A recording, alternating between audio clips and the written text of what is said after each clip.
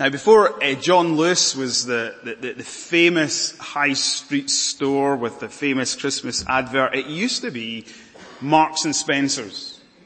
And a few years ago they had this challenge where they put to celebrities in their Christmas advert, how would you sum up Christmas in 3 words? How would you sum up Christmas in 3 words? And some of the answers included last minute shopping, eating too much, Queen's speech, no Brussels sprouts, no batteries included, friends and family. That's what it was all about to them. I wonder, how would you sum up Christmas in 3 words? Well, if we were to put that question to Luke, the author of Luke's Gospel, I think he'd give us 3 radically different words. And the first word would be this: historical. Christmas is historical. Christmas really happened. And the reason I believe that Luke would use this word is because at the very beginning of his gospel, he says in chapter 1 in verses 1 to 4, the reason he wrote this gospel was so that all who would read it would have confidence and certainty about who Jesus is, about why he came into this world and why he is worthy of us following him. You see, Luke's gospel is a carefully, thoroughly researched account, eyewitness account of Jesus' life. And it's really fascinating that in his account of the first Christmas, he gives us all these sorts of facts and details that demonstrate to us that this was a historical event. We didn't read from all of them, but in chapter 2 verses 1 through 4, Luke tells us that it was while Caesar Augustus was emperor, these things happened. In verse 2, he tells us it was while Quirinius was the governor of Syria. Do you know why he tells us these facts? It's because these events are historically verifiable events. There was a real Mary, there was a real Joseph. They really did make the 90-mile journey from Nazareth down to Bethlehem because Caesar Augustus decreed that a census was to be taken and everyone had to return to their ancestral home. And in Joseph's case, being of the line of David, his home city was Bethlehem. Luke would use historical to sum up Christmas because the first Christmas really happened. Now I stress this because many people when they think of Christmas, at least in our increasingly secular culture, think of Jesus in the same category as Santa. It's all made up. It's a fairy tale. It's all far too fetched. It's too far-fetched. Now even though there is so much of a supernatural element in this first Christmas, there's the angels, there's the virgin birth, I want to suggest to you that that doesn't make this any less real or historical. Like, think about it like this. It makes it all the more real. Because remember, this is the account of God coming into our world. And you would expect, if it is real, if it is true, for there to be the supernatural. One word. Word 1. Christmas is historical. It is not a fairy tale. It is history. The second word that I think Luke would give us is this word. Essential.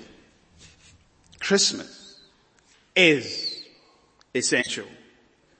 In other words, Christmas really matters. It is not irrelevant to our lives. It is something that we must pay careful attention to. It is a pivotal moment in human history. You know, today is the year 2022. 2022 years after what? After the death of our Lord. Christmas is not something that we can ignore. Luke understood that the purpose, the significance, the relevance of Jesus coming into this world was to save us from our sin. Indeed, that's what we read about. He shall be given the name Jesus because he shall save his people from their sins. Now, it's not surprising that so many people can think of Christmas as irrelevant to their lives, because it gets lost in the tinsel and the trees, the presents and the giving. When at the very heart of the Christmas story in the Bible, it is a rescue operation. And if you don't appreciate this fact, you won't appreciate that the first Christmas is deeply relevant to your life. It could not be more applicable. Christmas really matters. Now, we don't like admitting this to ourselves, but we're a world in desperate need of a Saviour. We turn on our televisions, we watch the news, and we see there in high definition, don't we, that our world is in chaos. There are so many catastrophes, calamities. There are wars. There is terrorism. There's murders. There's robberies. There's greed. There's dishonesty. And we could go on and on and on. We see the brokenness of our world in our TV screens, but let's be honest, we just need to look in the mirror. And we see that the same problem that's out there is also in here. As we look in the mirror of God's Word, that is what we discover. That we, at our very hearts, we are broken people. We are sinful people. You may have heard this story before. A little boy who desperately wanted to play Joseph in the nativity play. But instead, his teacher gave him a minor part to play. He got the role of the innkeeper. Well, he was so offended and upset that the little boy went away and he waited and he thought to himself, how could he get his revenge?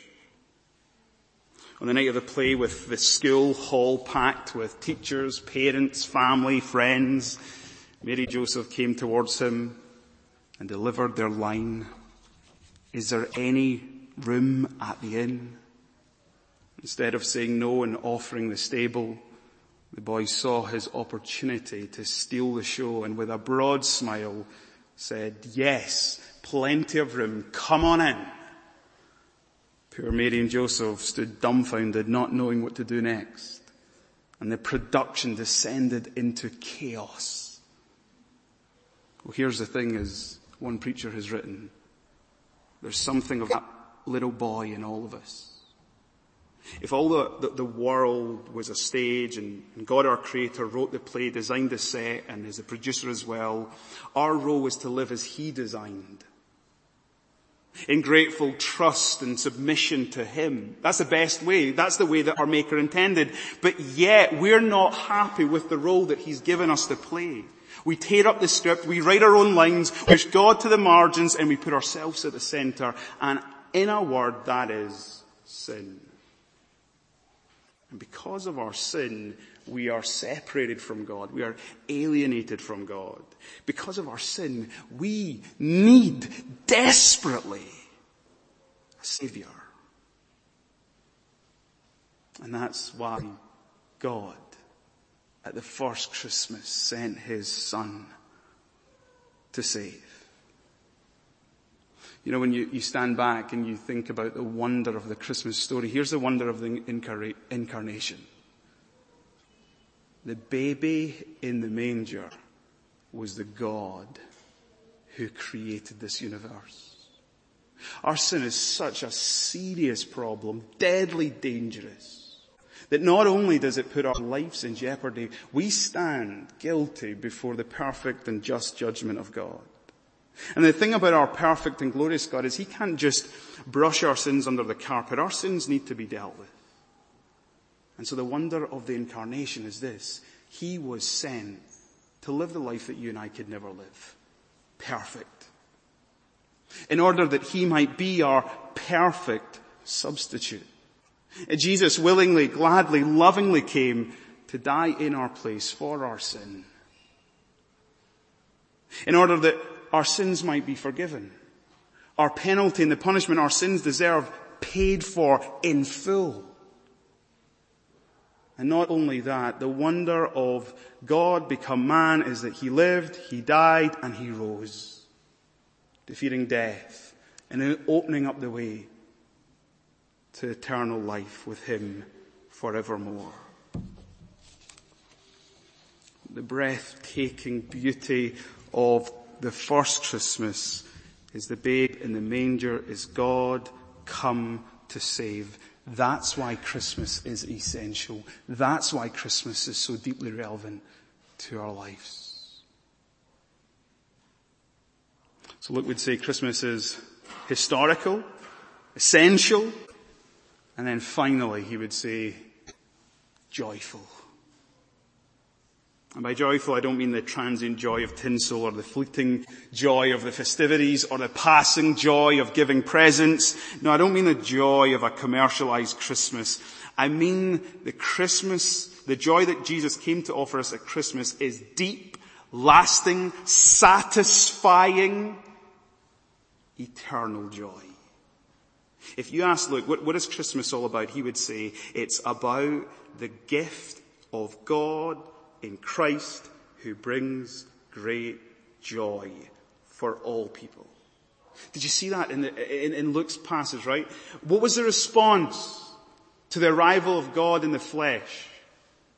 The angels, the heavenly hosts, singing praises, overcome with joy.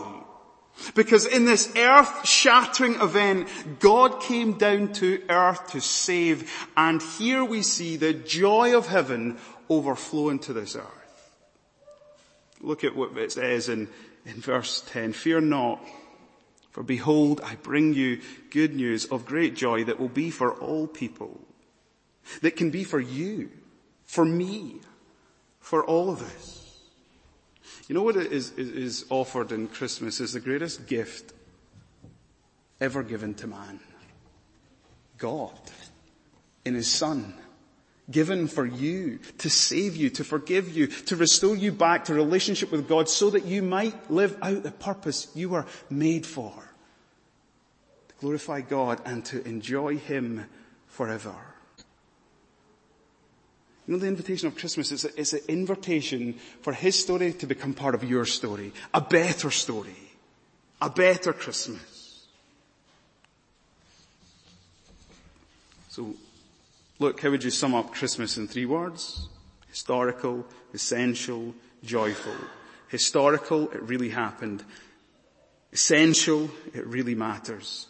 Joyful, it changes everything.